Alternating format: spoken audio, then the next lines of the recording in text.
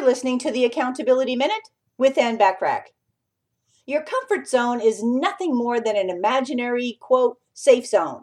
That safe zone is nothing more than an imaginary area in which your mind has predetermined strategies to deal with circumstances that occur within those boundaries.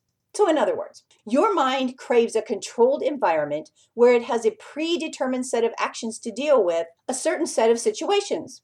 When it has past experiences to refer to, it can recall the details of a past success and apply the success strategies to a present experience.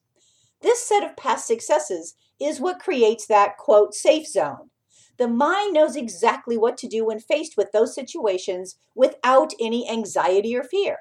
However, step outside your comfort zone and the mind suddenly has no past experience to calculate a strategy from.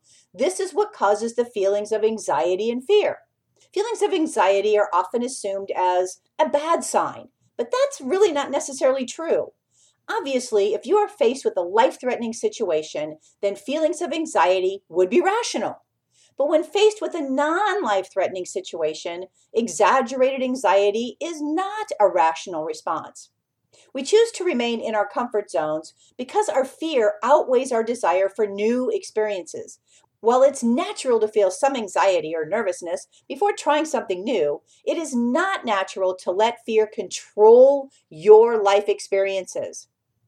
Remember to take advantage of all the complimentary business success resources and tools when you're a member of my free silver membership at accountabilitycoach.com.